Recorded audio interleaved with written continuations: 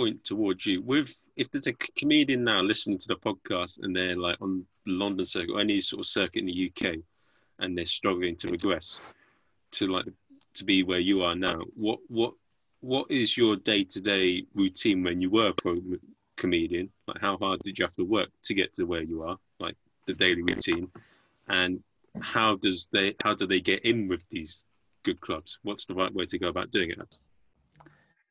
Okay. I mean, it's all changed now. So who knows whether my answers will be relevant anymore because the entire industry has changed. But let me take you through my routines, I guess, before lockdown. The thing I loved about my life and career is that I never knew what my days were going to look like until the end of the day, because you get a last minute phone call offering you something or an audition for something, or so every week is different. The routine I have in my life is that I have children, therefore I do the school run in the morning. So I take the kids to school.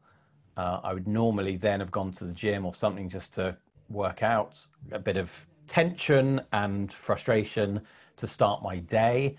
I'll then go and set up in my office where I would do a combination of admin, writing, applying for gigs, invoicing for gigs, chasing invoices for gigs. So there's a lot of admin, especially not having an agent. There's a lot of admin that you have to do to get the gigs, but you then also have to keep writing. So you're thinking about jokes you want to write, thinking about if it's topical stuff, you're reading the news, seeing what jokes you want to come up with. Applying for gigs is just about responding to Facebook posts or emails that come in with people asking you to apply.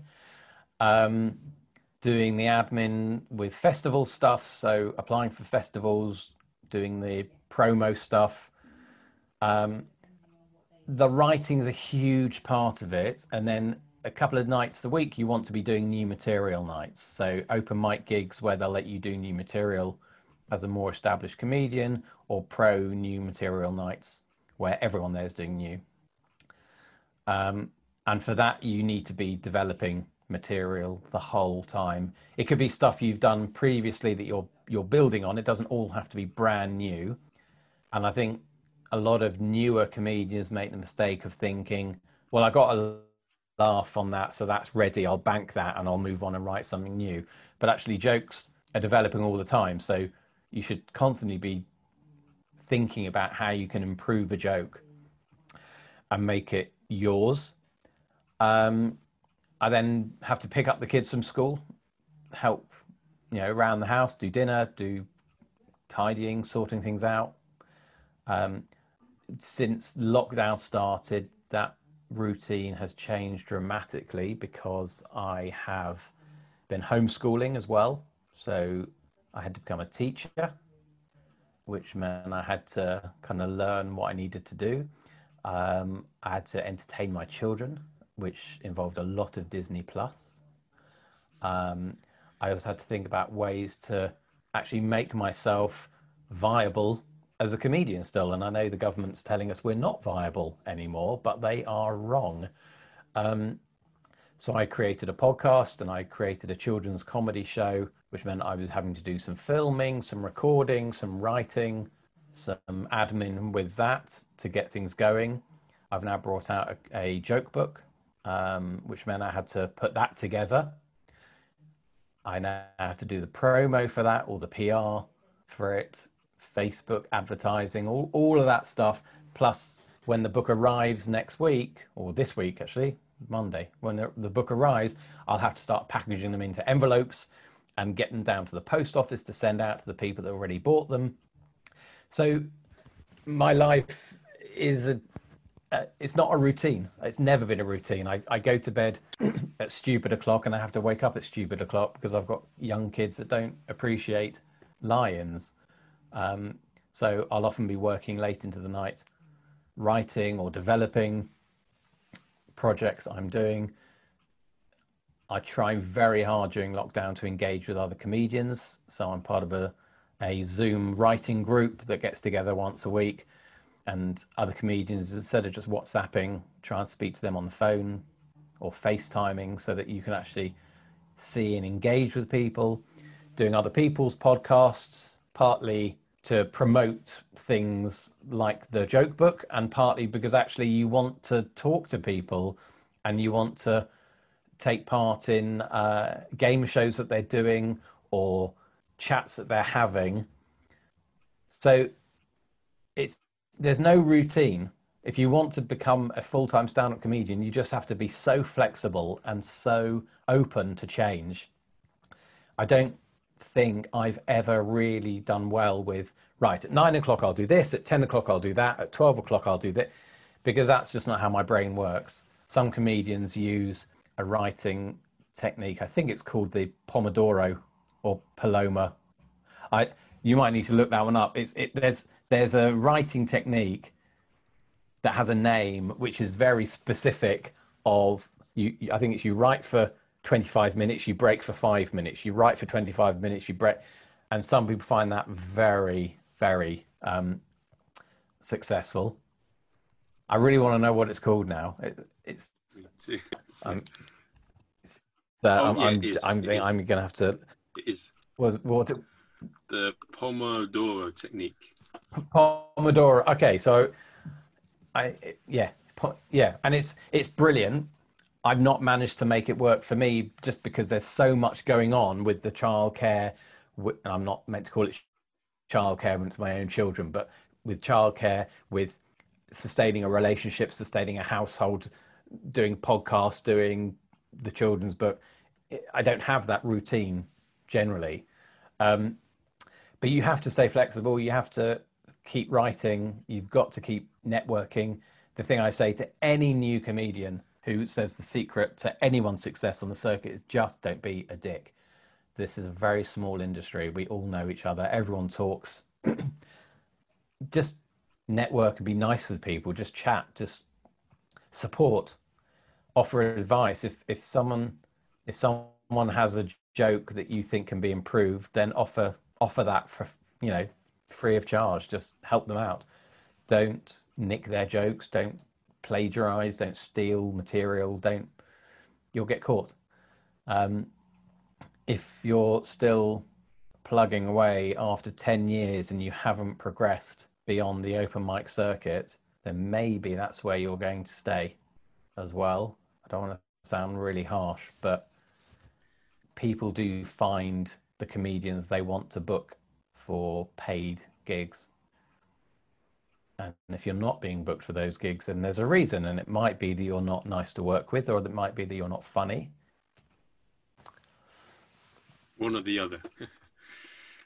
And there may be lots of other reasons that, there are loads of gigs, by the way, I don't get booked for. I don't want anyone thinking I'm putting myself out there as some kind of guru of everything. Loads of gigs out there that I can't get, and sometimes it's because they don't think I'm funny, or sometimes it's because they don't want another white middle-class male on the lineup.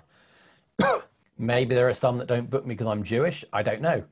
I've never had that directly, but there are loads of reasons we don't get booked for comedy. But if you're still, after 10 years or 5 years or whatever, if you are thinking about doing comedy for a career and you're still not progressing to paid work after a significant amount of time, then maybe that's not your journey.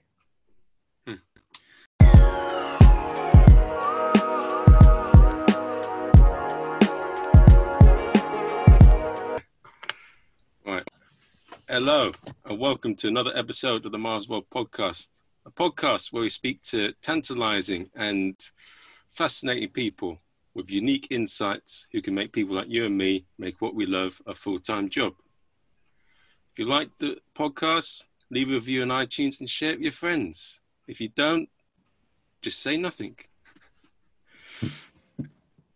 In this episode today, we speak to the fantastic and hilarious Philip Simon, a professional comedian on the UK comedy circuit who has managed to make a fantastic career out of comedy, or with sheer graft and determination. He's performed in many of the best comedy clubs in the UK and he is here today to inform us on what it takes to be a UK professional comedian. Hello, Philip. Hi, how are you? Not too bad. I've been okay so far. Good. I'm doing well. What about you? I'm all right. I've put my back out this week, so I'm feeling very sorry for myself. But other than that, I'm all right. It's busy. You see, and so Philip, I mean, like, how's everything been? Like, how how did you like start on comedy, and like how have things changed for you since lockdown? Um, well, I started in comedy after being an actor for about 10 years. So in about 2011, I did a comedy course at the Comedy School in Camden, which changed my life. And I knew from day one of that course this is what I wanted to do. And after that, I just went out on the circuit and started gigging. Went full time probably in about 2015, 16, and was making a living very nicely doing gigs, doing corporates, doing writing. And then lockdown happened. Overnight, my diary emptied. I'm not the only one. It happened to everyone, happened to lots of people. It was awful, just awful timing for me in the week that I lost, that in the week that lockdown happened, I lost a corporate gig, a regular gig, and a TV commercial filming. So it was a diabolical week. And then I had to go into homeschooling my children, which wasn't great because I'm not a teacher. I don't know if how many of your listeners will have children, but it's it made it very difficult to then focus on comedy because my wife was working full time as well because she's a key worker, so she was working. So I was trying to work, she was trying to work. Between us doing the homeschooling, clubs closing, a few clubs won't come back. I had my own comedy club where we had loads of dates booked in, all got taken out of the diary as well. I had gigs abroad that got cancelled, some postponed till next year, but who knows where we'll be next year. So it was, yeah, it was a really, really awful time for comedians. And obviously, as many people know, we also got abandoned a little bit by the government. Some people got some support and others got zero support from the government, which just made it impossible for people to earn a living. And it's been quite a changing time. I mean, like, I know that comedians like John Pendle has moved away from the comedy circuit, and there's many like comedians at the top of the game who've left comedy completely. Yeah, there's loads actually. A lot of people have taken part-time jobs because they've had to. Some have taken part-time jobs because they wanted to. Some have left it completely, and hopefully will return when things pick up. Because comedy is the kind of thing you can kind of come back to. I've been very lucky. I haven't yet taken on a part-time job or I suppose a full-time job. I do bits and pieces to help out, some admin work here and there to help with a little bit of extra money coming in. But because I started a couple of lockdown comedy projects that have been all right, I've been able to continue doing some comedy work. But the diary is largely empty simply because there's no confidence. People aren't going to comedy clubs. People aren't booking comedy. Even when comedy clubs started to book again, they were having to cancel really last minute, and then you don't get cancellation fees. So everyone, the entire comedy circuit has been decimated. So the fact that people are finding work elsewhere, hats off to them, because if we've got to do what we can to survive. Yeah, it's a bit of a. But I mean, there's a silver lining to a lot of things in this world, and what do you think the silver lining will be with this?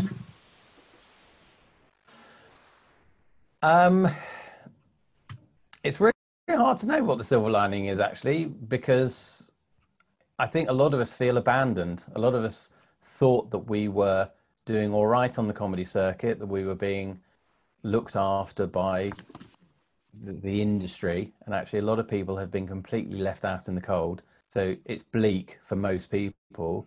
I suppose silver linings are that more people who stick at it will be given more opportunities when the comedy circuit comes back. So those of us that have been able to work doing comedy will hopefully have more opportunities. People realise the need for the arts. So I think although the government has let us down massively, I think the public have realised that there is a need for entertainment and the arts, and perhaps they will be more appreciative when they come to comedy clubs and see live comedians doing their thing. But it's bleak. I'm desperately trying to think of a silver lining to share with you. I guess if maybe it's our creativity, maybe the fact that those of us that have stuck at it have been able to come up with more creative ways of developing as comedians. The projects that we've done, the podcasts that have started up, people have put out books and shows. So maybe it's that we have been challenged to create more, and that has made our output more impressive. And what do you think will happen to like the festivals of like the Edinburgh Fringe and all that?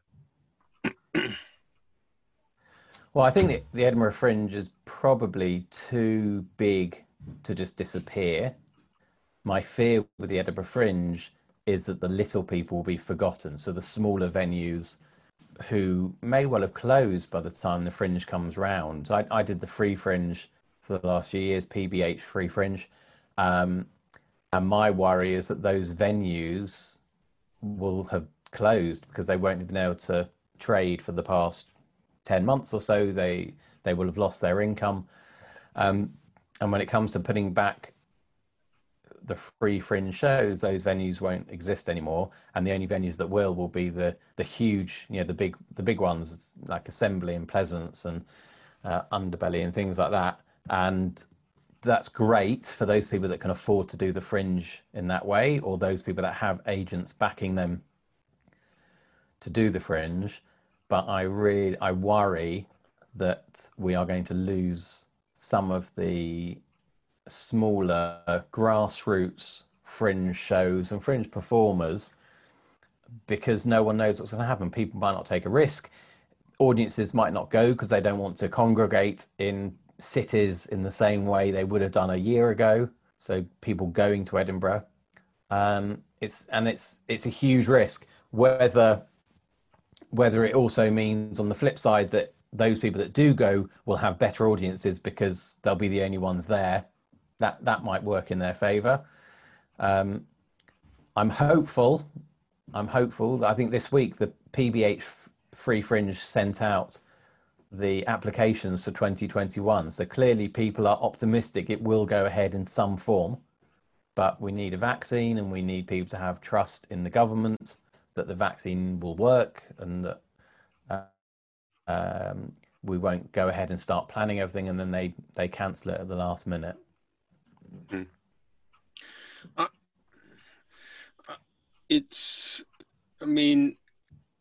You'll probably just feel it'll probably take, comedy's going to change forever, but like when it does, it will return, like maybe 3 or 4 years after things are finished. What you say that audiences will be more appreciative and maybe there'll be less heckling. I quite like a heckly audience, actually. I don't, as long as they're not being dickheads, I quite like it when they get involved. I'm a compere quite a lot and I engage with the audience when I do sets as well. I like the interaction. This is one of the reasons I don't love doing the online gigs, because if you can't engage with an audience, you lose a certain layer to it. And at the moment you can with Zoom and some of them are interactive. You can have the audience participate, but if you can't have a real-time conversation with somebody, what's your name, what do you do, or whatever it is. So I don't mind a bit of interaction. Hopefully, yes, less arsehole heckly would be nice for sure. I think the comedy circuit in 3 or 4 years' time there'll be a boom. I'm optimistic for that. I don't think we will disappear. I think comedy has always been something that challenges authority, something that pokes fun at the power institutions like the government and so on. I mean, look at things like Spitting Image or any kind of parody, Mock the Week, shows like that. Have I Got News for You? The News Quiz, any topical satirical show is there specifically to make fun of the establishment, really. And so long as we don't reach a point where we are cancelling every comedian that makes any joke that goes against the establishment, then I think comedy will come back bigger and better and stronger in a few years' time. And the comedians that are working during lockdown to make that happen, hopefully, are the ones that will benefit from that in the long run. And yeah, I think one thing with comedy is that it's not as well supported as other sort of art forms, and it's treated as a lot more disdain because people can make jokes in a pub, and they often assume that you can just do the same on stage.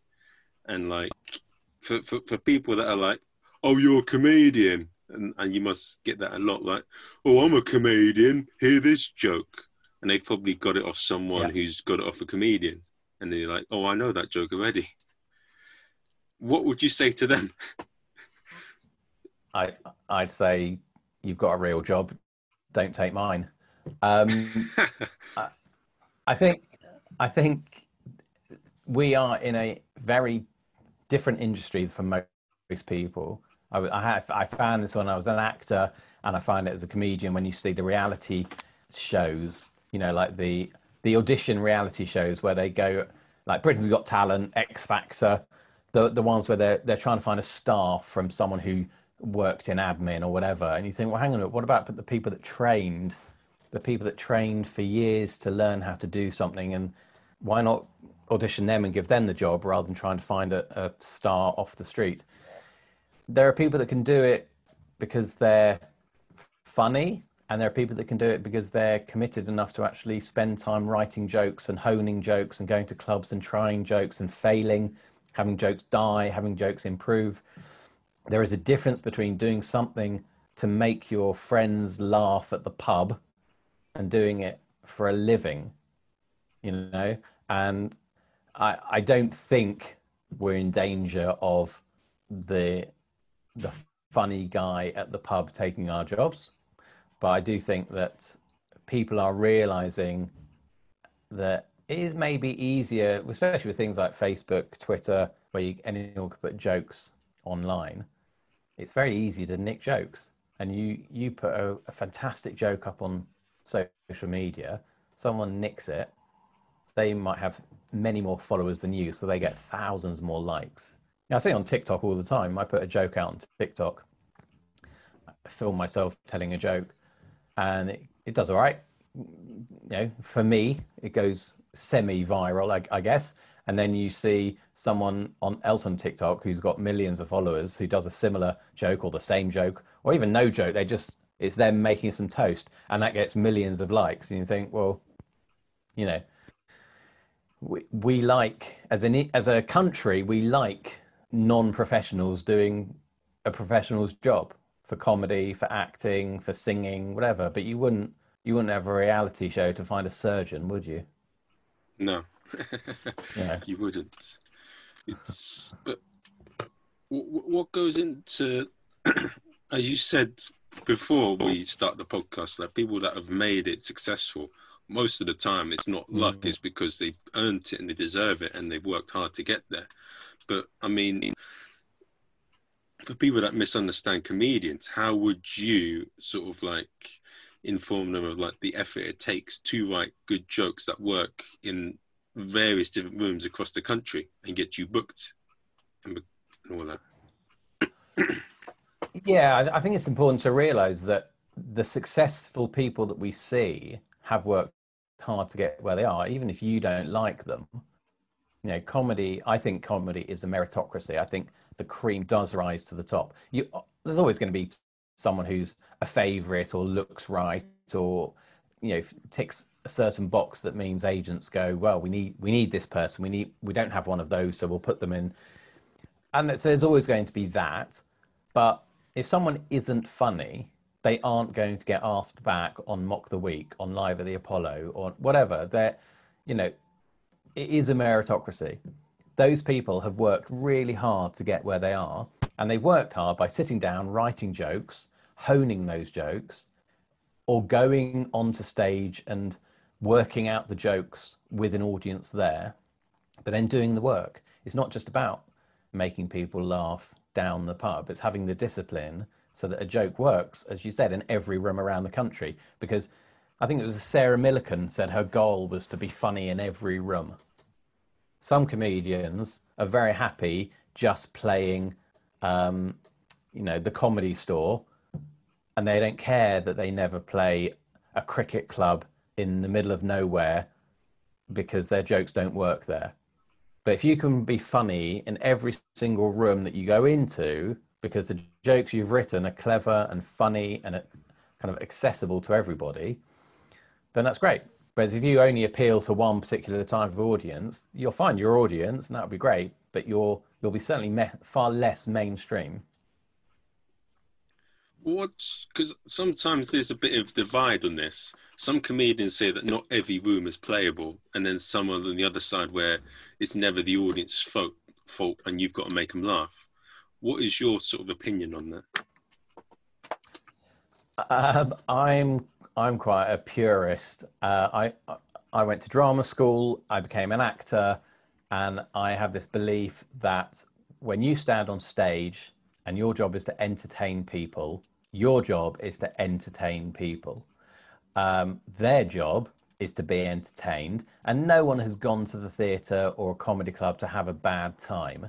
No one is walking in going, hate comedy, this is going to be awful. And if they are, it's because they're with a partner who's taken them to comedy or taken them to the theatre.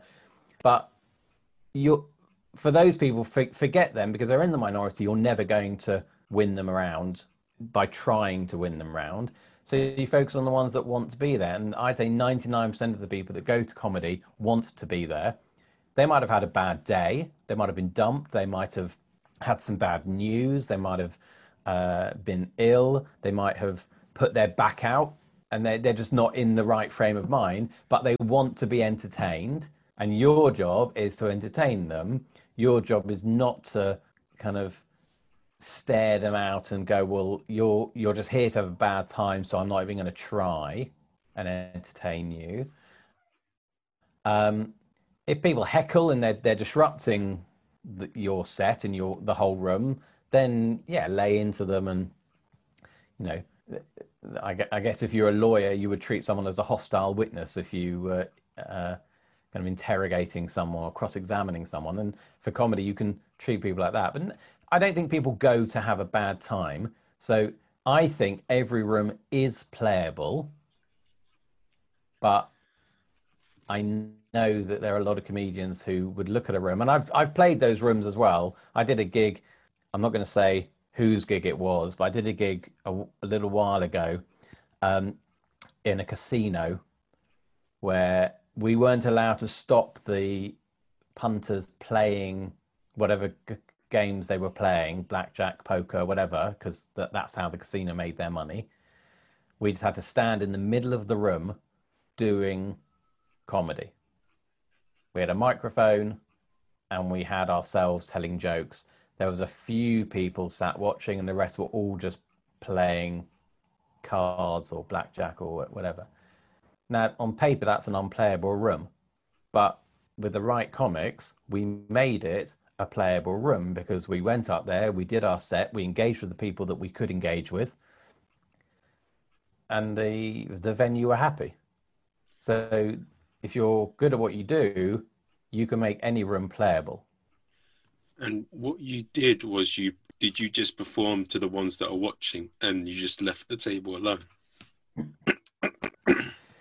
We reference the tables because I think as a comedian you can't not reference what's in the room in front of you, but we weren't allowed to engage with them because obviously they needed to be gambling because that's how the venue were making money. And you can't, as soon as you embarrass someone for doing what they're there to be doing, they'll just stop doing it and they'll leave. If you were doing a gig in a brothel and you were taking the mick out of the people that were having lap dances or going off for a quickie with one of the people working at the brothel, then the owners would be like, well, hang on a minute, that's our livelihood. You're just here to provide a little bit of entertainment. So we entertained the people that wanted to be entertained. But the room wasn't playable. You walked in, and you're like, this is not set up in any way for comedy, but we made the gig work because that's what our job was. And so you just basically focus on the people that were watching and engaging, and how did you sort of mention the tables without, as you say, putting them off?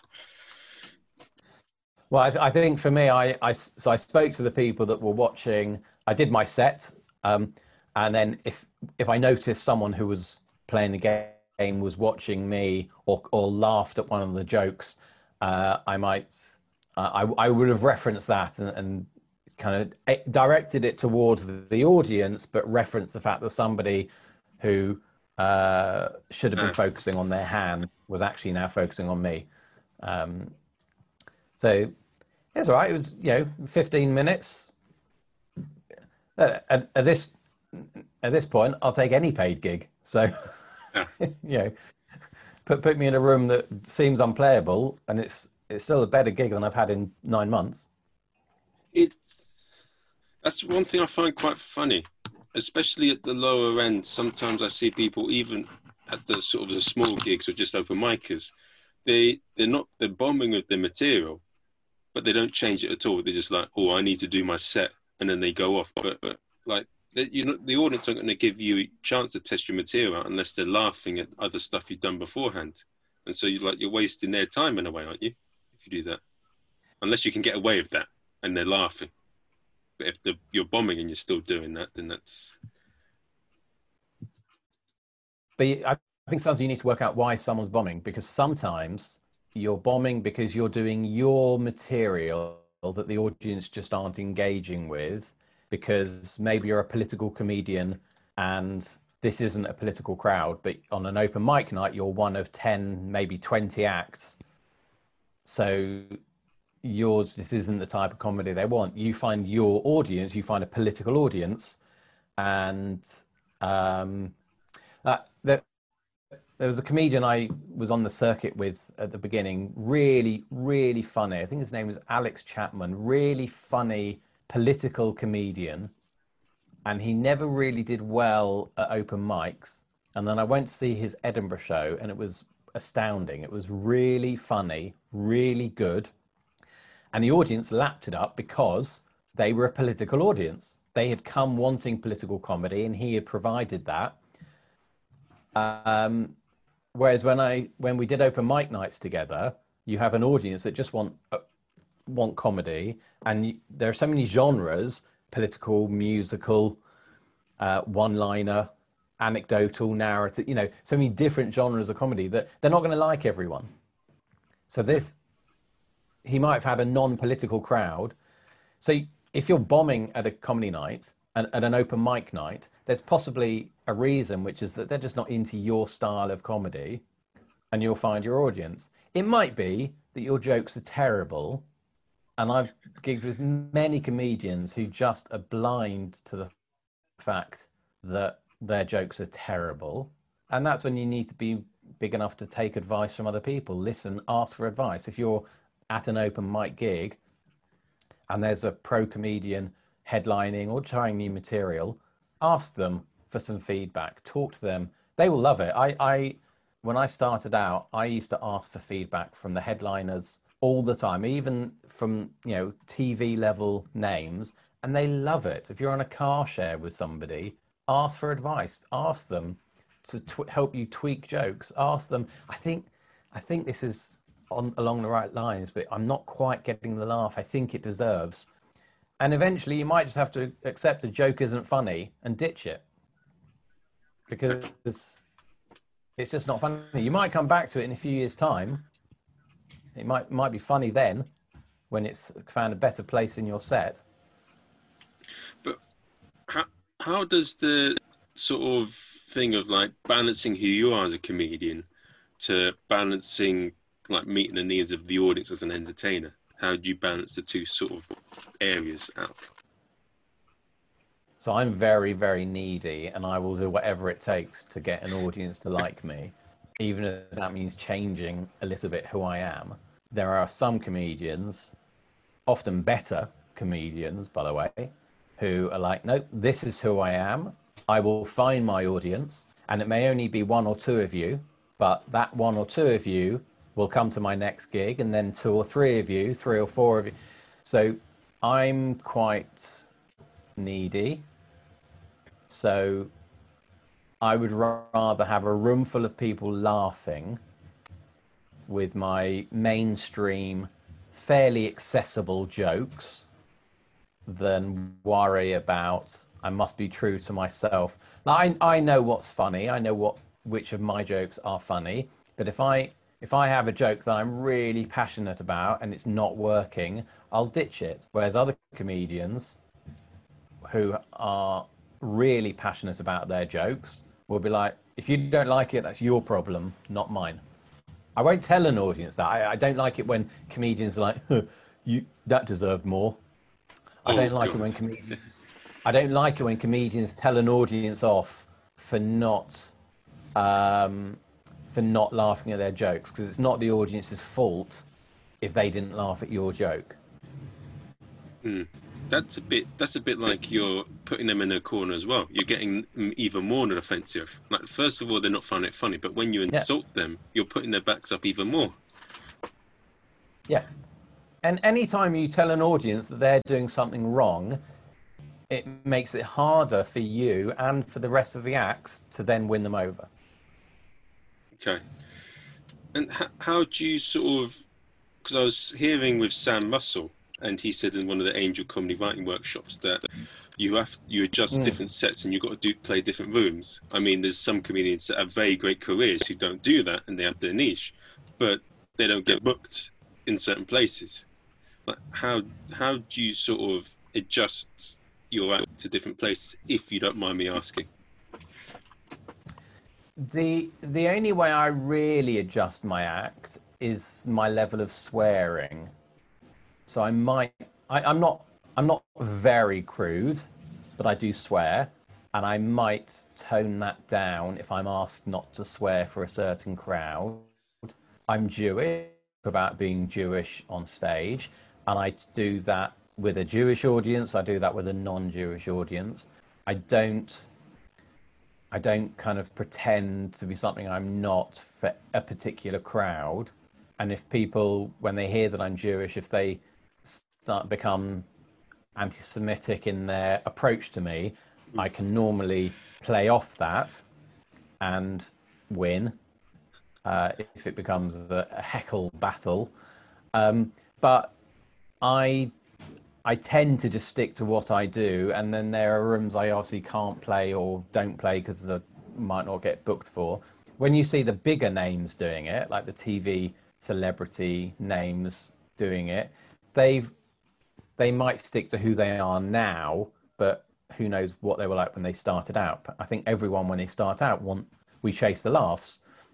So until you find out who you are as a comedian, and that might take 5 years to really know who you are as a comedian, I think most people are chasing the laughs. Or more in some cases, isn't it? In terms of finding out who you are, could take decades. One thing I want to get at is, what was the question I wanted to ask? So with the heckling, I mean, because you're Jewish, you probably get the same sort of thing said to you. So you can probably sort of guess what they're going to say. With a lot of like different stereotypes, the heckles you're going to get is probably the same thing. Am I right in saying that? Yeah, I mean, there's very little heckling about being Jewish. Mostly, there's a tension in the room. So if I'm in London or a big city, London, Manchester, Edinburgh, Leeds, Brighton, where there is a fairly big Jewish population, you mention that you're Jewish, and chances are there's someone in the audience that's Jewish. I'll always ask. Often they won't admit to it because they don't want to out themselves, which is fair enough. Times are not easy at the moment. But there's normally someone in the audience. If you go to much smaller towns and village halls and areas where there aren't any Jews and there have never been any Jews, then the tension that you feel isn't a bad tension. It's just, oh, what's he going to say? Is this going to get political? Is it a Labour Party thing? Is it, it's a kind of what's going to happen. The few times I've had actual heckles about being Jewish, normally you just out them for being racist. You don't really engage with too much back and forth because they don't deserve to be given that limelight. They are being racist, they are being anti-Semitic, and they need to be called out on that. What I normally get is people coming up to me afterwards and either telling me their favorite Jewish joke, which normally turns out to be their favorite racist joke, or saying things like, "Oh, you're a Jew, you must support Tottenham." And so actually, I don't support any football team, but okay, because all Jews support Tottenham. So it's things like that. I've only had a couple of occasions where I've felt truly threatened for a heckle that's come back at me, but because you're on stage, you've got license to kind of get away with saying what you want to say. The microphone is a wonderful, powerful tool to be able to call someone out for their racism. But I've not really had to worry too much about full-on heckles because I think people are realizing they just can't shout out things like that. You wouldn't, if it was a black comedian, they wouldn't start shouting out the N-word at them because they know that the rest of the crowd would turn on them. So I like talking about being Jewish on stage when I'm in an area that doesn't really have much Jewish connection, because that's the joke. The joke on them, I guess, is that they've never met a Jew. And so I've had gasps. Sometimes you say, I'm Jewish. Any other Jews in the room? And you get people giggling at the very question. They gasp at the thought. And then you can play on that the idea that why you're horrified there might be a Jew in the room. What's that all about? And you can play on that, and it lightens the mood because you're joking about their response, which wasn't anti-Semitic, it wasn't racist. Yeah, there's very little.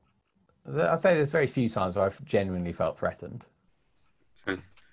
And so following on from that, I mean, most of the time when someone heckles, they're joining in effectively, and that's why you say you enjoy it, because it's just like a bit of banter, and it adds a bit more spice to the comedy show and unpredictability. Yeah. Yeah, it's a conversation. Comedy is a conversation between you and the audience, and it's just someone joining in the conversation. A lot of heckling is commentating. So you'll say, oh, don't you hate it when you're on a Zoom call? And people are like, I've been on a Zoom call. It's like, yeah, okay, thanks for playing. But rest assured, I've got 5 minutes of material about Zoom calls that I want to tell you. So it's commentating, or it's them nudging their friend, talking to them about something they've thought of based on what you said. There's very little, like the classic heckle of "get off your shit" doesn't happen. It's not. That's not. I don't know. Maybe some comedians get that, but it generally, security and the promoters have provided a nice audience and a nice atmosphere where people tend not to heckle. It's the drunk stags and hens and the people who think that everything is about them, or they think they're watching TV so they can talk a bit louder because no one can hear them. And you're like, I'm right here. I can hear everything you're saying. what is it you want to do? How do you want to get involved? So generally it's commentating and it's engaging rather than heckling. Hope you don't mind me asking this. I want to give sort of set scenarios, and I want to ask you what you would sort of do in them. So if you're in a working men's football, rugby, or like laddie place, and they're like, "Oh, mate, you know what I mean?" Or they say, "Oh, what's that? Could you say it a bit closer, please? I'm not daft." Or if you're going in, I don't know, a church gig, or if you're doing a sort of kid for children, or if you're doing a cabaret gig, or if you're doing a gig like Angel, or like the Comedy Store, how would you play those different rooms and adjust yourself to them? Okay, so that's a lot of scenarios. Let's start with the easy one, Angel Comedy. Angel Comedy, one of the loveliest rooms to play at the Bill Murray or at Camden Head. I mean, you're not likely to get heckled there because the compares do such a great job setting up the room for a nice, friendly gig. The only problem I ever had with Angel is that they're so strict on time that you know that if you're trying new material and you're starting with old stuff to kind of get them on board and then the new stuff. So it's just about timing. But the audiences are a delight. So, and they love comedy. So you don't patronize them. You just give them your jokes and they'll be on board with everything. Working men's club. So from one extreme to the other there, because you've got really supportive to working men's club.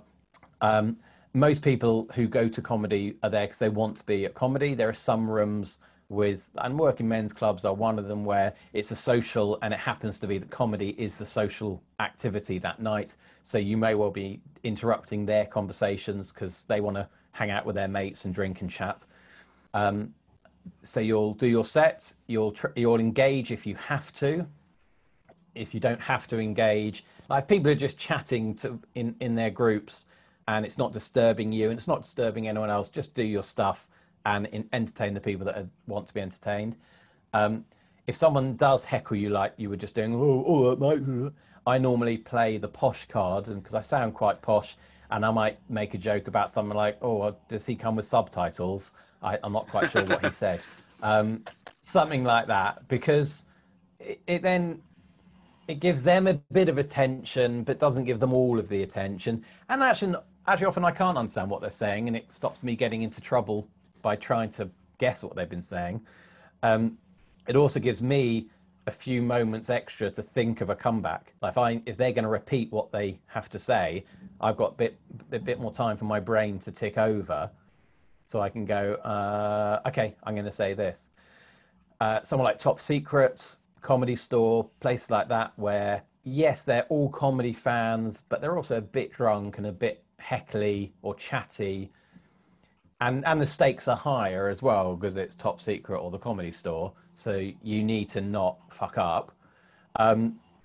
Again, I'll try and take some time. I might do a few kind of knowing looks to the audience, which won't translate onto the podcast at all if I show you, but that kind of thing of almost as if you're saying to the audience, is this guy for real? Is this happening? This is happening. All right, well, I've got it. And whilst you're doing that, again, your brain is thinking how you can come back. And normally it's a really cheap comeback you might have, that maybe if it's a group of blokes, you can make references to manhood, or if it's a group of women, you can make references to the fact that they're letting the sisterhood down or something. I don't know. You'd think of something in the moment, trying very hard to make sure it doesn't alienate the audience, because hecklers sometimes are hated by the rest of the audience, but sometimes they are friends of everyone in the audience. And if you go in too hard, then the audience is going to hate you more than they hate the heckler.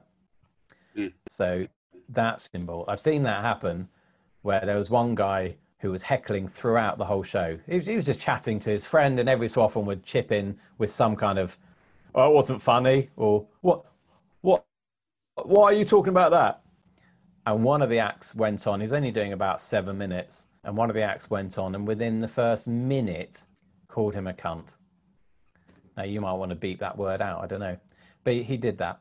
And the audience hated this heckler. They hated the heckler throughout the whole show.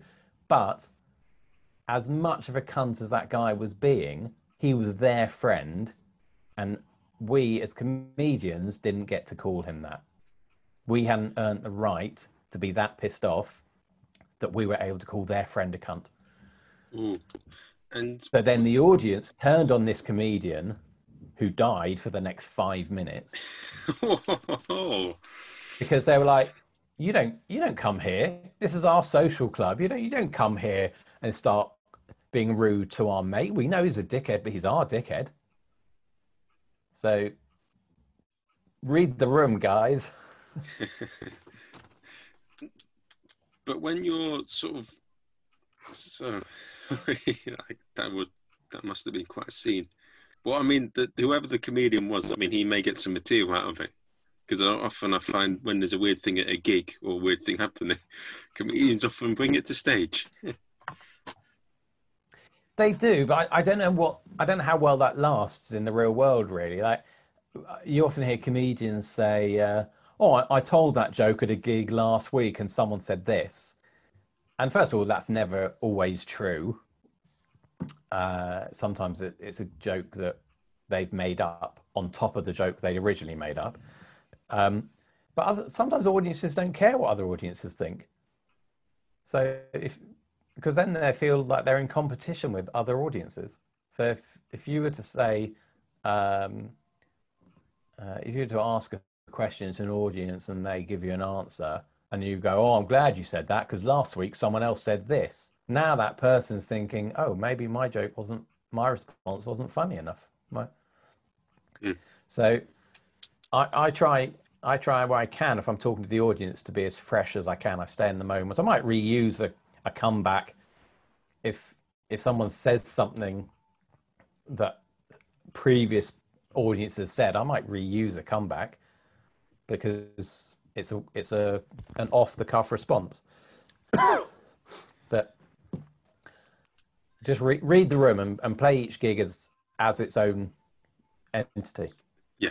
No two gigs are the same, effectively. Yeah. And when you're doing a place like Top Secret or the Comedy Store, I hear that in the Comedy Store, they're a bit against sort of crowd work and they like it to be very sort of short and sharp, and they're quite strict on time, I hear. Like, is that true? Yeah, timings, because they do 2 shows, the timings are really, really tight. So you might have someone who's opening the Comedy Store, then running off to do another gig, then coming back to do the late show at the Comedy Store. And if you mess up the timings, then even a minute, half a minute is too much. And if you do too short, that can also mess up timings, because if a comedian is if a comedian's coming back from another gig and they know they're going to be on stage at 11 o'clock, but actually you're done, so they're ready for that person to be on stage at 5 to 11, then you've not done your time. Place like Top Secret. Also, why do you want to leave the stage early? I mean, these are amazing clubs.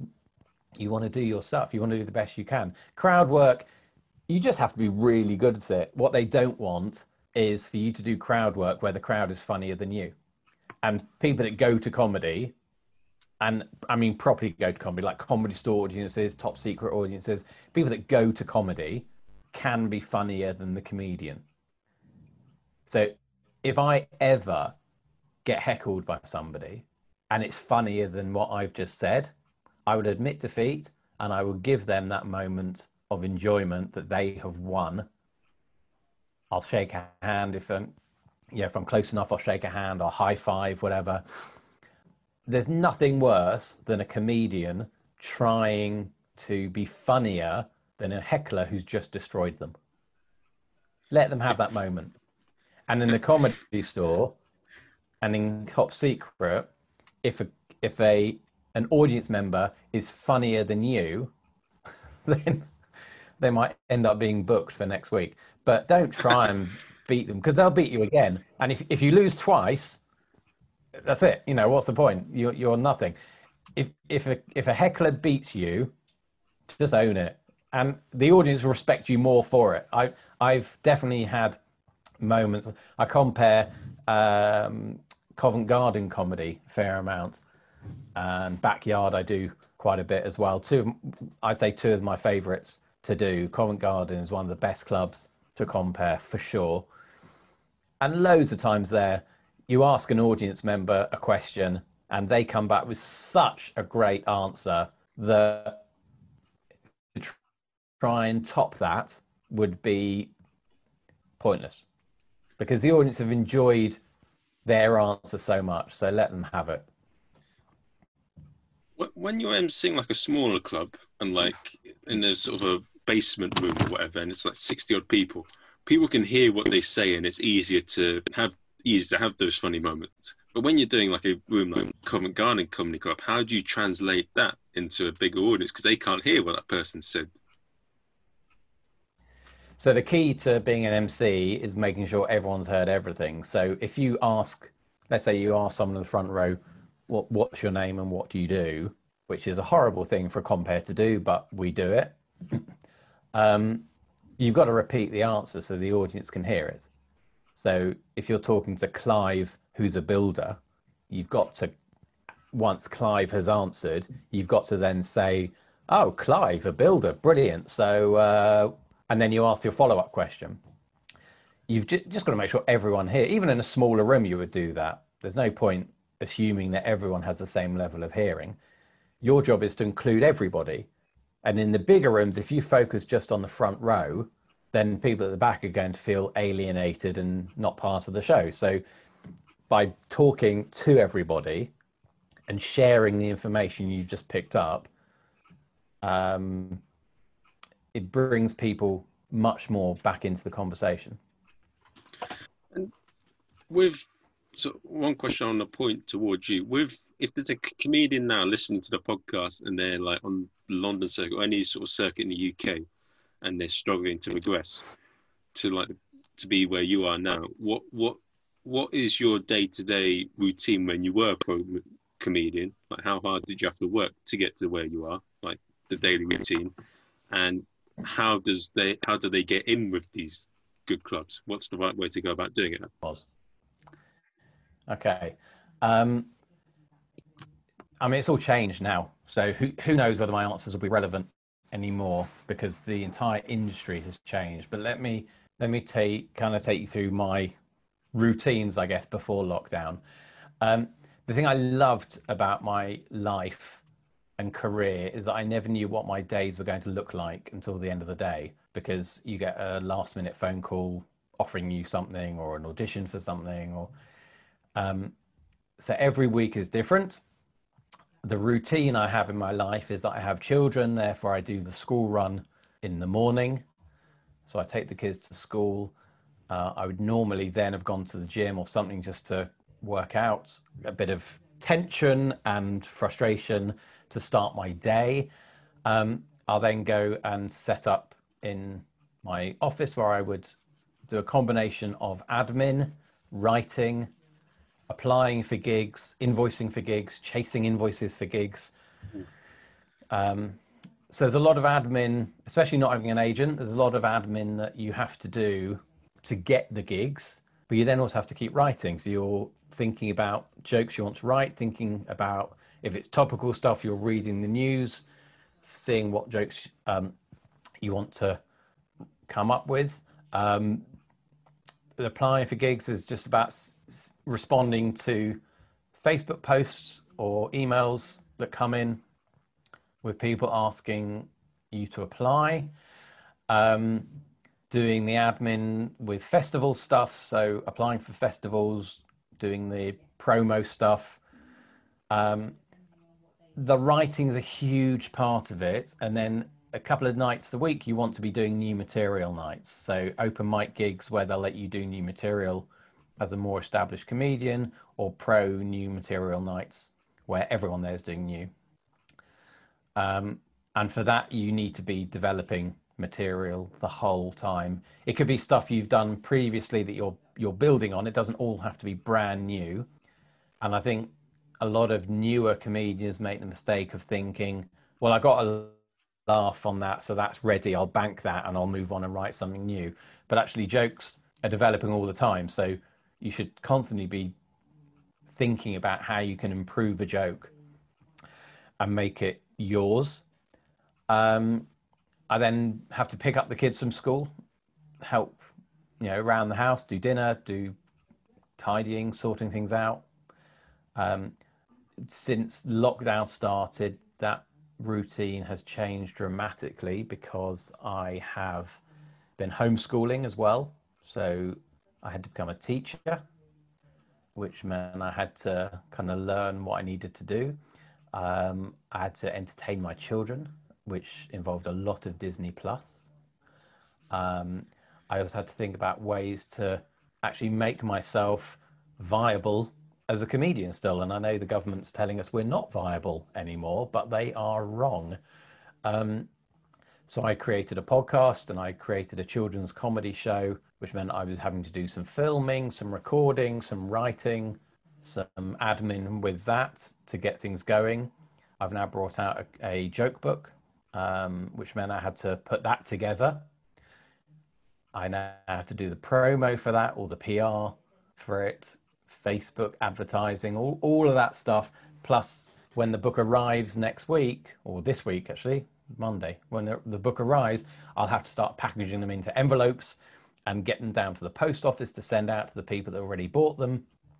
So my life is it's not a routine. It's never been a routine. I go to bed at stupid o'clock and I have to wake up at stupid o'clock because I've got young kids that don't appreciate lions. So I'll often be working late into the night, writing or developing projects I'm doing. I try very hard during lockdown to engage with other comedians. So I'm part of a Zoom writing group that gets together once a week, and other comedians, instead of just WhatsApping, try and speak to them on the phone or FaceTiming so that you can actually see and engage with people, doing other people's podcasts, partly to promote things like the joke book and partly because actually you want to talk to people and you want to take part in game shows that they're doing or chats that they're having. So there's no routine.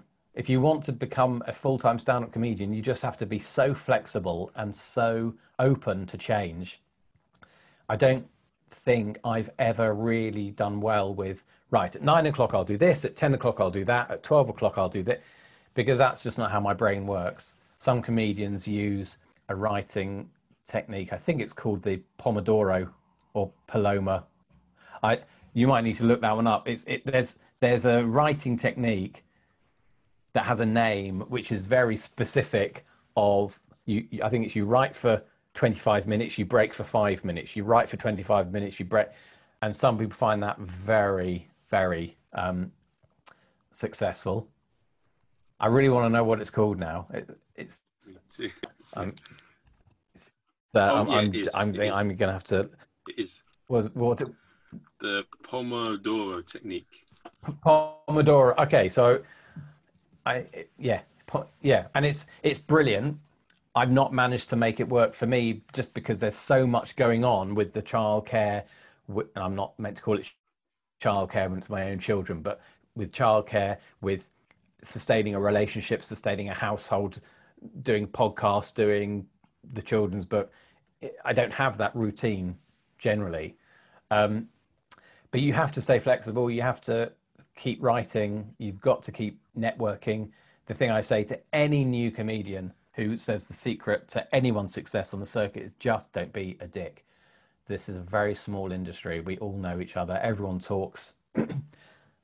Just network and be nice with people. Just chat. Just support.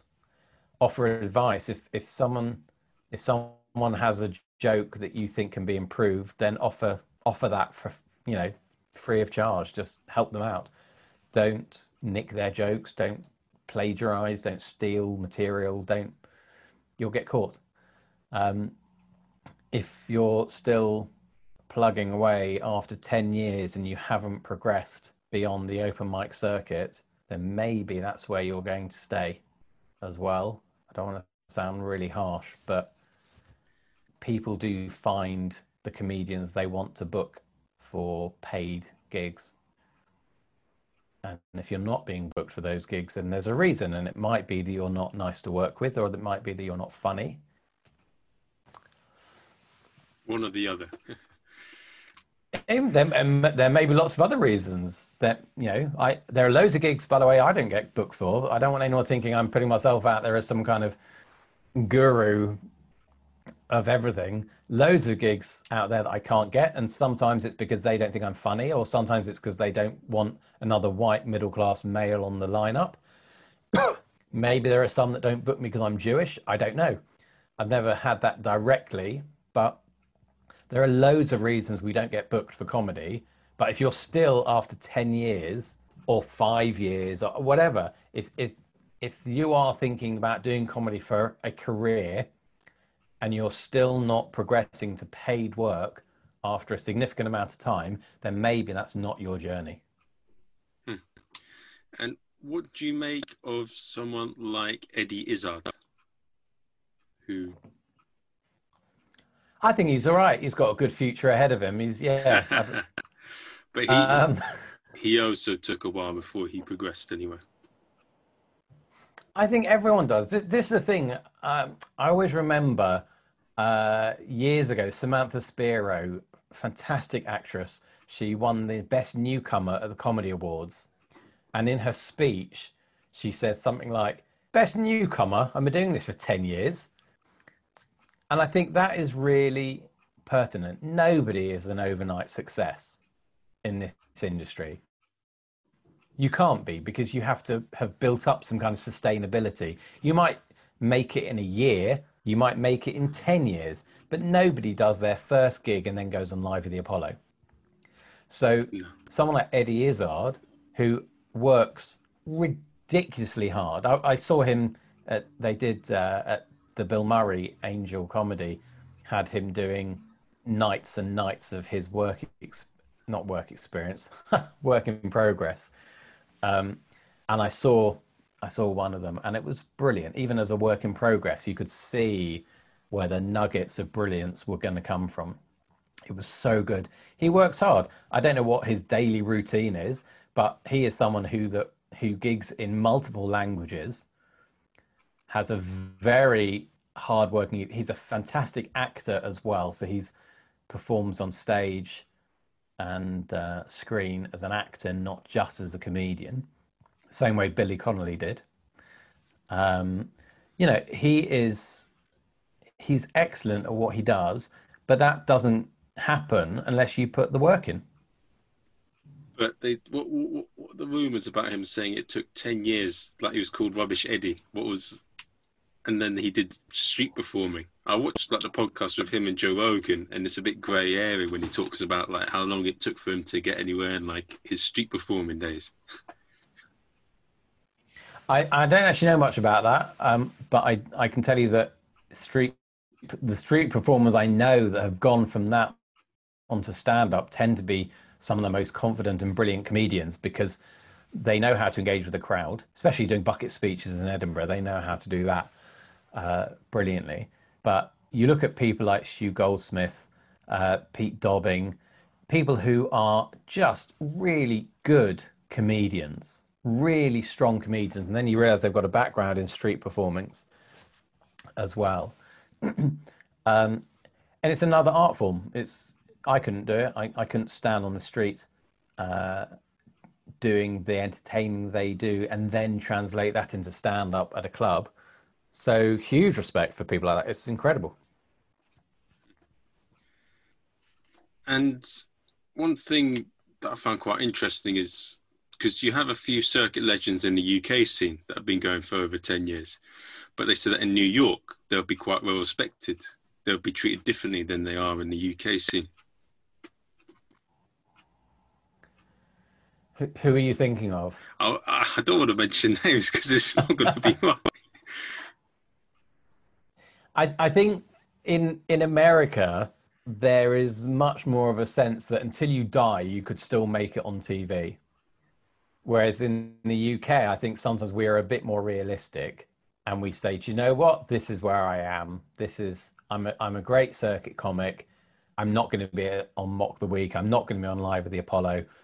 And I can make a living doing what I'm doing. And I think I'm kind of potentially in that bracket. Like there's still a chance. I work on Mock the Week as part of the production team. So there's still a chance I could find my way onto the panel one week. But realistically, I've been doing stand-up for about 10 years, 5 years full time. I think if I was going to be snapped up by an agent and put on those types of shows, I probably would have had that already. Agents know what they're looking for. And again, white middle class male, I think there's enough of me out there. It's not my voice that needs to be heard in the same way that it would have been celebrated 20 years ago. Now I'm just another comedian on the circuit. And once you get to know that, once you realize that, you can just be good at what you do and you make a living doing that. And that's great. And if you do get picked up for the odd bit of telly here and there, fantastic. But if not, that's what the live circuit's for. You're happy? Mostly. Yeah, mostly. I'm not going to lie. I look at some of the new people who are getting TV breaks quicker than I have, and I think that's a bit far. But often they aren't sustainable. I've spoken to quite a few producers who've looked at some of the new things that have been on TV lately with lockdown and, you know, some of the showcase shows or platforms that they put out to highlight new comedians, and actually they're not sustainable. They've got a solid 5 minutes, but can they do 20 at the Comedy Store on a Friday night? No, not necessarily. Not all of them, no. But no. Some can. Oh yeah, like Ori Style is bloody amazing, and like Joe Hobbs you mentioned is amazing, and like Hugh I don't know why he calls himself this, but Huge Davies. That is quite a funny Huge Davis.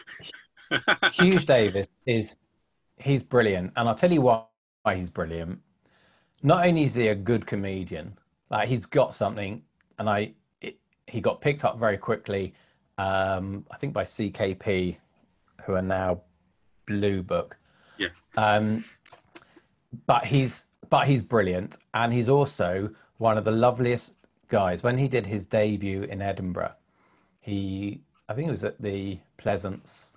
I think it was a Pleasance debut he did, and he gave a booklet to his entire audience every single day that listed every other debut that was happening around Edinburgh. So all of the people that weren't getting the same publicity he was getting by being at the Pleasance, he was giving free publicity to by saying to his audience, these are some other people that you should go and see. Now, to do that is one of the nicest gestures. Yeah, he is a good guy who deserves everything he gets, not only because he's talented and funny and creative, but because he appreciates his place on the circuit and other people's. And there are some people who just aren't going to make it onto telly, but are still brilliant comedians. And for someone like him to look at those people and say, do you know what? Let me give them a helping hand is brilliant. Huge respect. Yeah, and it's funny when you go on that as well, because I find it amazing that, like, in America and in the UK, you have these comedians that aren't necessarily... So, like, Daniel Kitson and Jerry Sadowitz, they don't really go on TV much, but, like, boom, whenever they're advertising something, or it's flocked to them, like flies around, shit. So... Yeah, but that's because they are classic examples of people who found their audience because their audience found them. They didn't go and try and make everyone love them like I'm doing. They said, this is the type of comedy I want to do. This is what I find funny. And the audience I want are people that find it funny as well. Because then I don't have to compromise who I am. I can be the type of funny that I want to be, and they'll find me. And Daniel Kitson, I don't think you can find any of his stuff online. If you Google him, I don't think any of his videos exist online. if you want to see him, you have to go and see him. And it's sort of a similar story with Doug Stanhope as well, isn't it? Like how did he build it up? Like they signed up an email on his mailing list and boom, boom, boom. And then now he's got this. That's incredible. I've seen someone, I can't remember who it is, but I've seen somebody who, when he advertises his Edinburgh show, he interviews people in the street, and if they are worthy of it, he gives them a flyer to his show. So the only people that come to his show are people that he has handpicked. They still have to buy a ticket, but he has said, after a conversation with them, you're my kind of crowd, here's a flyer for my show. As opposed to what most of us do, which is stand on the street going, free comedy, do you want to see a comedy show? Award-winning comedy, come see that. I mean, that is really impressive. I wish I could remember who it was. It's a terrible anecdote to tell, seeing as I can't remember who. It's like in a movie sometimes you have characters like, I mean, your kids probably know this, Loki. He's a very loved character. Yeah. And like you have a lot of characters in films or like people that you see on TV, and they carry this sort of persona of not caring if people like him, and they're just themselves, and they have sort of people flock towards them. And what would you say is the balance between trying to get people to like you, but also not compensating for who you are?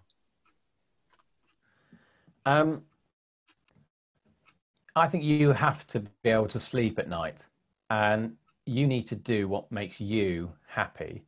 Because if you try so hard to make everyone else happy, ultimately you're going to be miserable, because you'll either have to work so hard to maintain the level of comedy that an audience that has bought into you wants, or you do what's right for you. And if you do what's right for you, you'll sleep much better at night. The balance has to be, if you're just doing what's right for you and nobody's coming to see you, then it's not working. Like an Edinburgh show, some man's got no audience coming in. It's like, I don't give a shit, I'm going to swear at it, come to my show. But he's still getting no audience. I did an Edinburgh show a couple of years ago. It was a work in progress. And I had 2 people in one audience. It was the best one I'd had, because I'd spoken to them whilst flyering. They were really engaged in it. And it was lovely. They laughed at everything. They really engaged with the entire show, and it was brilliant. The next day, I had a full room, which for Edinburgh is only about 50 people, but it was a full room, and it was hard work, because they laughed, they got the jokes, they enjoyed the show, they appreciated the emotional touches I was putting into the show as well. But the difference between trying to make 50 people laugh who were sort of okay with watching the show, or 2 people laugh who were totally on board with the entire show, was massive. So don't worry about numbers that are coming to see your show. It's about the engagement. It's like if you've got a mailing list of 5 people, but they engage with everything you do, or if you've got a mailing list of 500 people and only 1% engage with what you do, then that is a waste of the other 99%. What a waste of energy trying to please them. Yeah. And that's quite funny,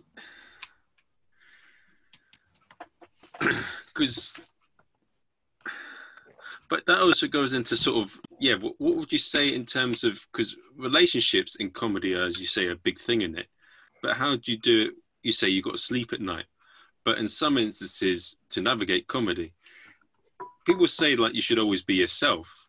Yes, you should, like there's a center core of it, but I feel in certain situations, if you act in a certain, like, you can't be completely yourself. Like if you're too open with certain individuals, then you're going to put yourself in a lot of trouble. So to an extent that is true, but you've got to add different sort of things to survive, I feel. Well, you have to be yourself as a starting point. Yeah. Like you are a persona on stage. even if you're not a character comedian, you're a persona on stage. And when we talk about your comedy voice, that horrible wanky thing of finding your comedy voice, it's about who you are on stage. All of the comedy I do is based on truth. I talk about dating, I talk about being married, I talk about having children. Every single bit of it is based on truth. I talk about the negative side of having children. I don't enjoy being a parent in the same way as I was expecting to, perhaps. And I talk about the fact that we had children pre getting married and that it was a surprise and things like that. I can play that persona on stage because I know that actually I'm very close with my family. I love my children. I am very engaged with what they do. I'm a big part that I would rush home from the day job that I had before giving that up in order to do bath and bedtime when I can. Pre-lockdown, obviously, if I was away gigging, I would be FaceTiming them constantly so that, I was part of their lives. But on stage, I play this reluctant dad kind of character, this persona, because the kernel of truth, the starting point is actually, I find being a dad really fucking hard. So rather than turn every 5-minute, 10-minute, 20-minute set into an Edinburgh show where I'm trying to tear my heart out and make the audience cry, I turn it into comedy and I make it funny and talk about some of the funnier aspects of the misery of being a parent. And I'm not the only one to do it. It's a very common thing that dads especially, I guess, do when they become dads. You have to be true to yourself in that respect, but you're playing a persona on stage. If I was at home as miserable as I appear to be on stage, I'd never get out of bed.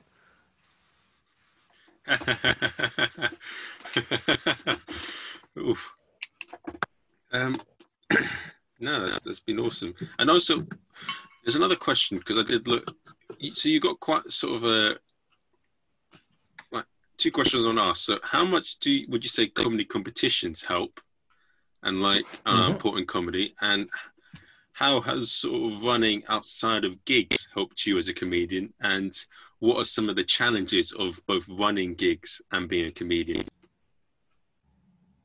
Okay, so competitions are, I would say, one of the worst and best parts of comedy because they look great on the CV, and if you're applying for gigs or if a promoter wants to be able to have one tag to say about you, to be able to put you as a competition winner is great. Part of the problem is there are too many competitions now, and anyone can start up a competition, and it sort of waters down the importance of the bigger competitions then. Like if you win the BBC competition, amazing.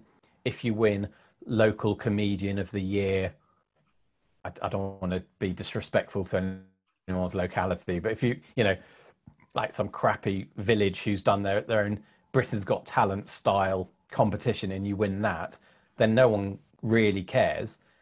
But having those kinds of competition wins are seen as looking good on the CV. They're the worst thing because it turns you against your colleagues, your peers. And you could be at a gig with people you're friends with, and all of a sudden you're competing for a title that doesn't matter. So I've won a couple of competitions. I won the Jewish Comedian of the Year in 2015, and I won the Last Minute Comedy Competition of the Year, or Comedian of the Year, both in 2015. If I mention the Jewish Comedian of the Year to people, they're impressed, and that goes on my CV quite a lot. The Last Minute Comedy Competition, which I'm really proud of, most people haven't heard of, so they don't really know where to put it. All it meant was I spent 4 or 5 heats losing friends because suddenly we were competing against each other. And comedy shouldn't be a competition. When you're at a gig, you should be working together to make the audience laugh. That's your job as comedians. If you're competing against each other, I don't want to be standing backstage watching my friend smashing a gig, but being upset that they're doing better than me. Oh, yeah. We're friends. I don't want to be at a gong show wishing somebody was getting gonged off because I want to do better than them. I want to be enjoying them. I want to be working with them. I did the pun championship this year in February. One of the last gigs before lockdown was the UK pun championship, and I came second. It was a very close final between me and Adele Cliff, who won. And she and I are good friends. We lived together in Edinburgh for a couple of years. We're good friends. And suddenly we're competing against each other in a relatively high stakes competition. Now, how horrible is that? To completely change the dynamic of a friendship. So that competitions, you might want to edit that down to something less wanky. I think you asked about running gigs. Is that? Yeah. How has that helped you as a comedian, and what is the challenge of that? Because I remember listening to one podcast with Simon Kane, and let's not go into dodgy details on him, but I meant like he did one with who's the lady who does the comedy course that Jimmy Carr did, and she says that if you want to get people to dislike you, you want a comedy gig. And so like, yeah. So I run a few gigs. I run the Bournemouth Comedy Club, which is near where I live, which is it runs every couple of months. Obviously, we've not done any this year because of lockdown. It's a pro night, so everyone on the bill gets paid a pro wage because I'm an equity member. I'm part of the Equity Comedians Network, and I think if you are charging an audience to entertain, then you pay your acts, and you pay every act. I don't do open spots for no money. You pay everybody. If I did an open spot as a trial spot, I would even pay their expenses at least, because I think if someone's making money, everyone should be making money. The best things about running a club, the best things about running a club is that you can compare it and you get the stage time as a compare. The worst things about it is no one likes you anymore because you are only somebody who could book them for your club. You are no longer a friend. They immediately want to know when they can do your night. They don't understand that maybe they're not right for your room. I run quite a lot of school PTA gigs as well, and charity nights where they're not the same as comedy clubs. They don't want people telling knob gags. They don't want necessarily the kind of jokes that would work as part of a regular comedy night. And they're much harder to curate. So you're trying to put them together. Maybe you need to find a celebrity, a TV name for a headline act, and maybe your budget isn't very big in order to do that. Or perhaps your budget is big enough for the headliner, but then you've got to compromise what you pay everybody else.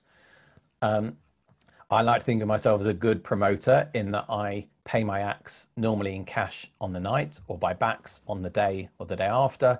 No one's waiting for money.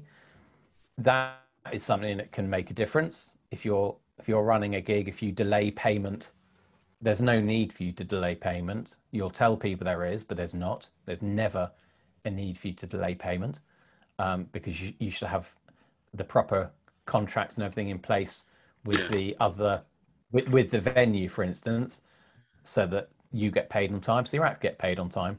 So it's great for networking as well, because if you book other people, they might book you for their gigs, but that's not the reason to run a gig.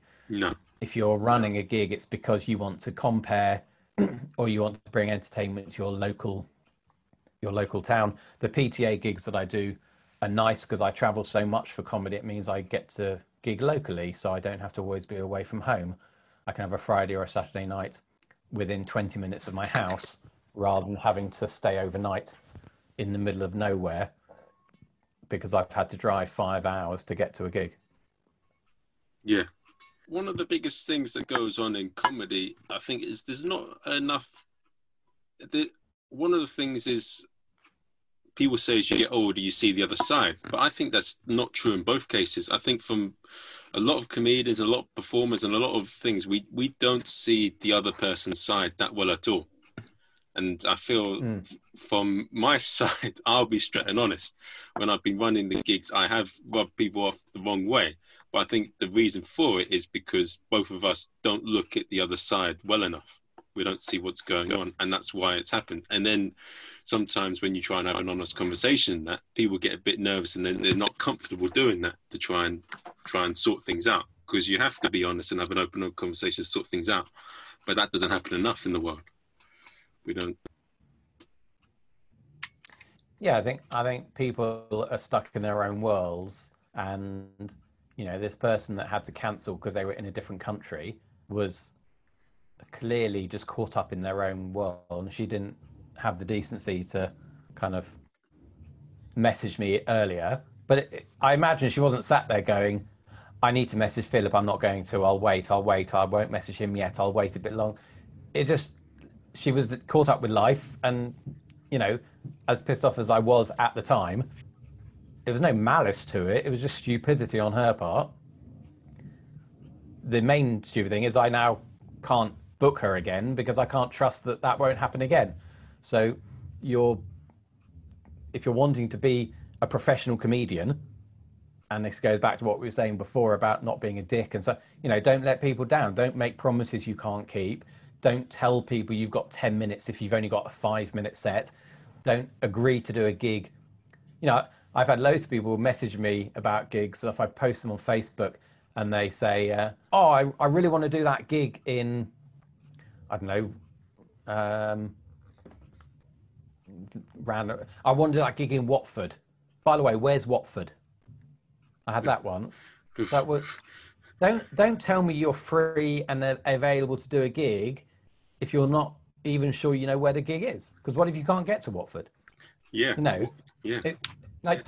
You need to do your part. And as a professional comedian, even if you're an amateur because you've got a day job, but you're applying for paid work,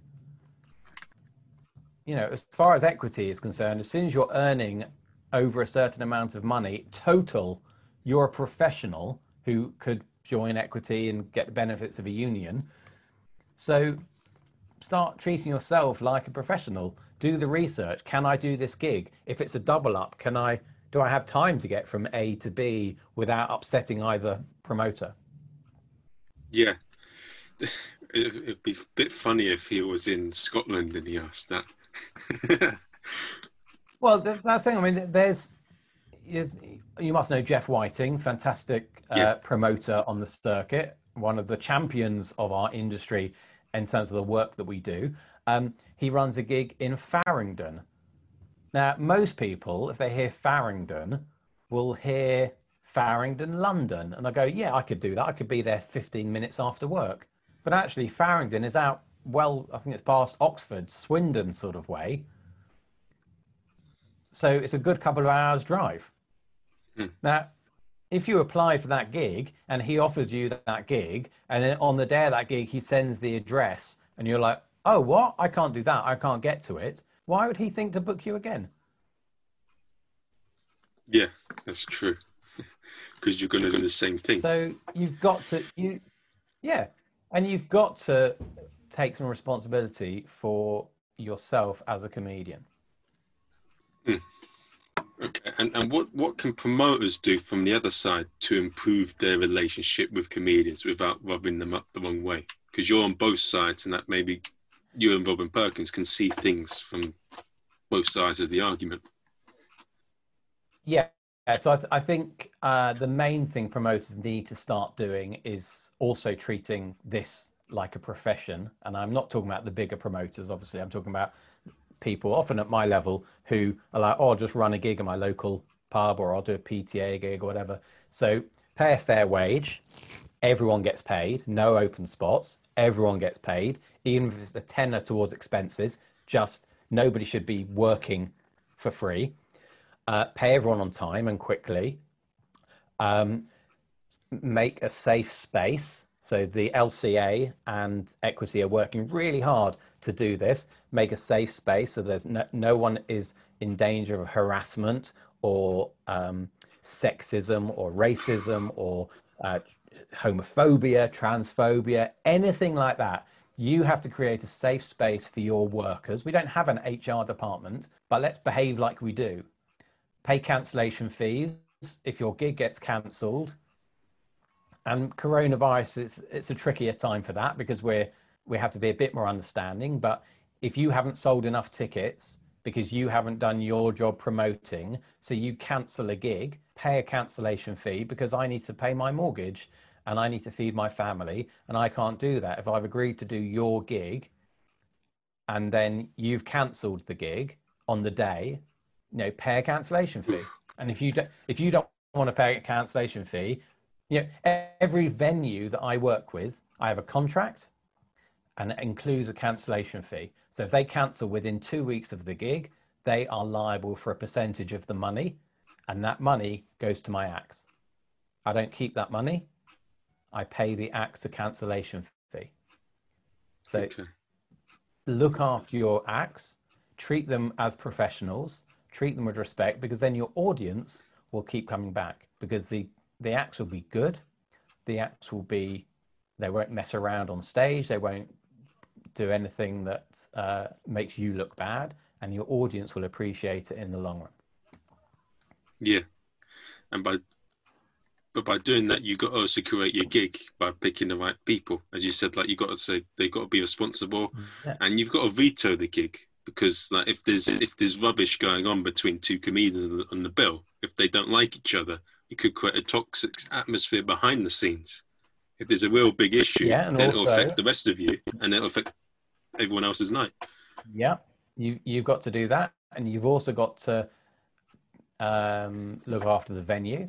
And if a venue is not right, don't run a gig there. Don't. If a venue approaches you and says, "I want to run a gig," and you look at that venue and you kind of go, "Well, there's no way comedy is going to work in this room," don't do it. Even if it's a casino where other people are playing blackjack and poker, don't do it. It's not a room for comedy. If it's not playable on paper, don't do it. Don't just say yes because you think someone else will take it from you. A good promoter will know when to say no to a venue.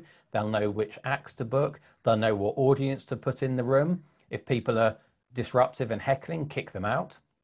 Some venues have bonds. If you have a bigger party than 6, they might have a bond where you've had to put a deposit down, and if you get kicked out, you lose that deposit. Places like Hot Water in Liverpool are fantastic in the way they have a zero tolerance policy for heckling.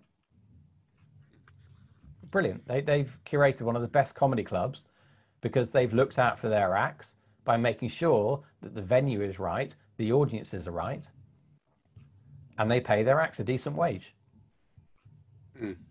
Oh yeah, they're very good. I mean, they're very modern. Probably maybe the most advanced club in the UK, especially the YouTube and their online presence. I've not seen any club get anywhere near to what they're doing. No, it's fantastic. Really fantastic. And they worked hard for it. Yeah, and Adam Rowe and what's it called? Paul Smith. They're all comfortable now because of them. Like they've really helped sort of reach the stratosphere. That goes into a funny point as well. Like Paul Smith, he might not necessarily get on TV, but he's got his own base already. So, well, that's it. I mean, he has sold out the Apollo without a TV presence. Most TV producers probably won't know who he is, and they're idiots for that because he's brilliant. And what's it called? That Nigel Unn with his bloody Uncle Roger. I mean, he has been on TV and still those things. Yeah, Nigel's brilliant. He's been on Mock the Week a few times. He's done bits of TV. But interestingly, I don't think he's known as Uncle Roger when he's Nigel, and he's not known as Nigel when he's... So I watch his Uncle Roger stuff, and it's not that people are going, "Oh, this character is brilliant." I think loads of people think Uncle Roger is an actual character, an actual person, whereas it's obviously Nigel's fantastic creation. His stand-up Nigel's one of those people. His stand-up is brilliant, and his character work with Uncle Roger is brilliant. And he's lovely backstage. I mean, what a horrible person. Uh, he's brilliant. No, can't fault him. You know what a lovely guy, and so deserved with the attention he's getting. But when he's on Mock the Week, they don't introduce him as now. Next up is Uncle Roger from TikTok or from Instagram, YouTube. He's just Nigel Ung, the brilliant stand-up. Yeah, that's no, it's good. And it's remarkable seeing what people are doing during these difficult times, and it's to be admired. Well, that's why. Be snared. Oh, for sure, and that's why we're so lucky to be in lockdown when we are. You know, if this was 10, 20 years ago, we wouldn't have had the technology. But now everyone has the ability to do podcasts, to do YouTube shows, to do TikTok videos, to do whatever they want. There's really, the hard thing is it's difficult to make money out of it. So I do a podcast that makes no money. It's called Jew Talking to Me. It's a Jewish chat show. We have Jewish guests and we talk about life, about being Jewish, and it makes no money, but it's a great project. We edit it, we produce it, we write the scripts. I do the Schools Out Comedy Club, the videos for the kids. That makes no money. The joke book that I'm selling is raising money for charity, for Fair Share, so feed hungry children.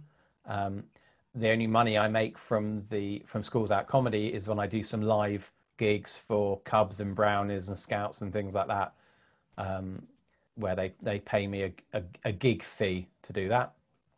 But really, it's about staying engaged and active and using the technology that we have. If it was so successful, like Uncle Roger, where it went viral and I had 1 million followers on YouTube, then I'd be able to monetize it in a very different way.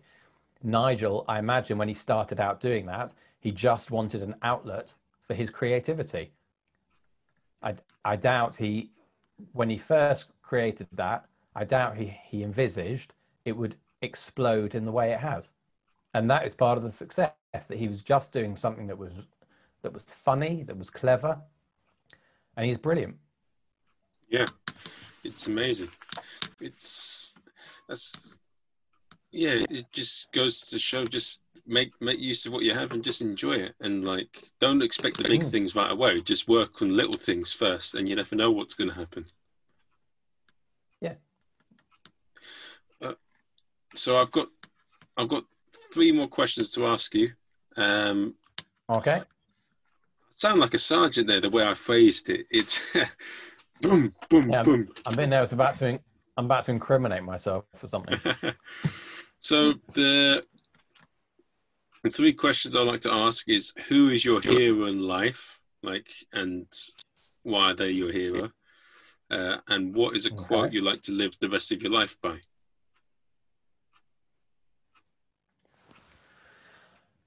So like a comedy hero or a hero in general? So, no, just a life hero, like someone you want to be. You love comedy, and you want to be you're happy making a living for it. But who? Actually, let's do both. Who epitomizes the type of comedian you want to be and you admire, and who epitomizes the type of person you want to be and admire? Okay, so I wish I hadn't asked you to clarify that, because I don't have a clue who my comedy hero would be. I have comedians that I love and their careers that I aspire to and I love, and it's people like the old school of Bob Monkhouse, people like that who are just pure joke tellers, and then people like Lee Mack and Frank Skinner, the people who are just really clever, prolific joke tellers, and people that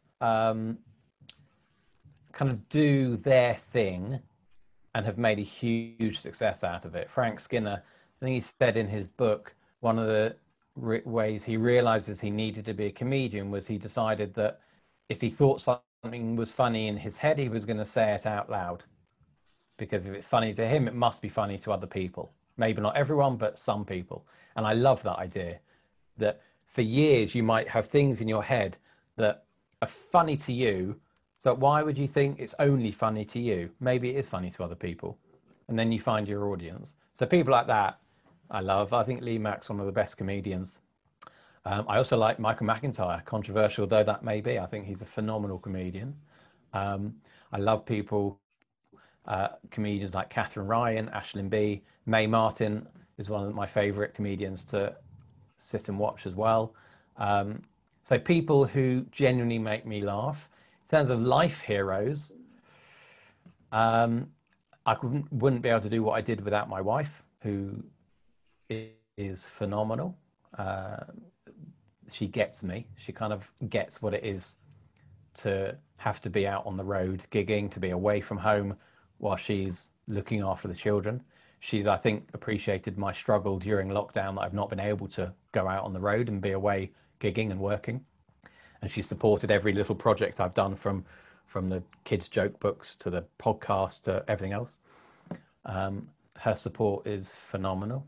I've got a couple of friends who have helped push and inspire me. One of my best friends is a guy called Richard Pollins, who was born without legs, and even now in his 40s, there's nothing he can't do. He has prosthetic legs, and a few years ago he did a 40-kilometer walk for charity to raise money for his mum's. She's was diagnosed with motor neurons disease, and he wanted to raise money for her, or for the charity. And this is a guy who has no legs and managed to walk 40 kilometers in order to do so. So people like that who inspire me, because all the stuff we moan about in our lives, we don't know what other people are going through at all. Yeah, like what we go through is always there's always someone better or worse off. Always. And look, lockdown's been hard. Lockdown has been really, really hard. I've hit some very low points, but they are not anywhere near as low as other people's.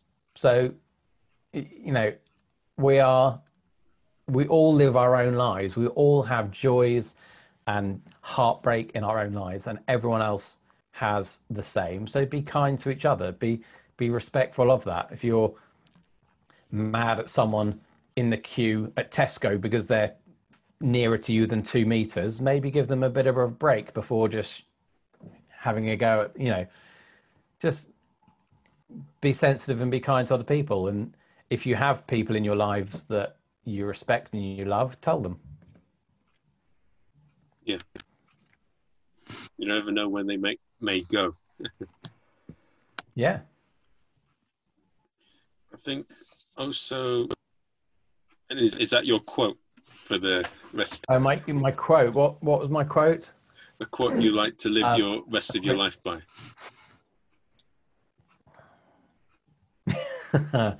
I mean, the thing I've said I think the thing I've said most during lockdown is, oh, it's just shit, isn't it?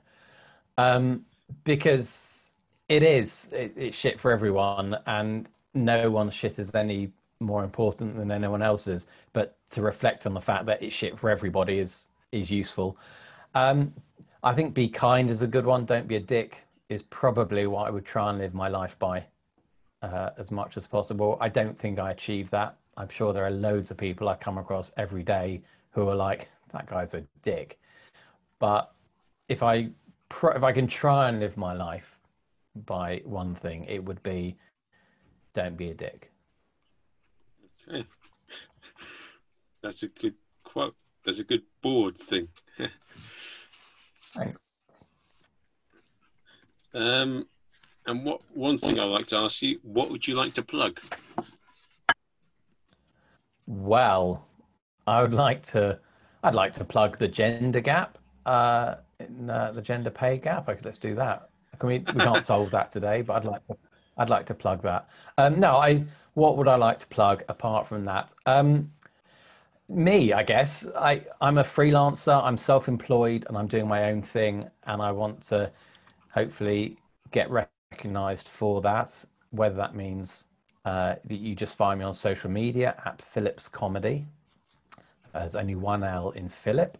So at Phillips Comedy for all social media. That's Twitter, Facebook, Instagram, TikTok, all of that.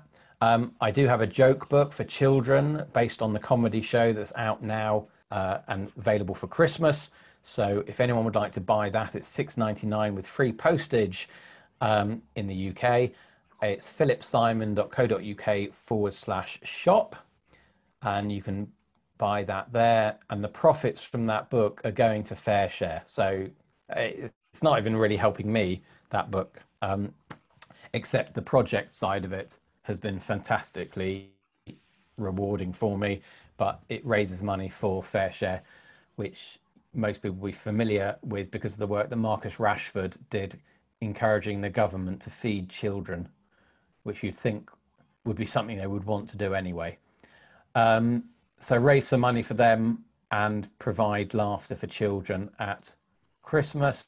And I also have a podcast, which is Due Talking to Me, which is out every Friday morning. And yeah, just send them over and I'll plug them on. And thank you. Yeah, just best of luck with everything. Hope your back gets sorted out, and I'll see you when comedy returns to normal. Let's hope it's soon. Let's hope it's soon. They got the vaccine. Good chatting. They have a they do have a vaccine. Whether people will take it, who knows? But it's looking promising. It's always hope. Right, yes. See you later and take care. Cheers. Shall I say Simon? No, I'm joking. No, see you later, man. Take care. Take care. Cheers. Bye.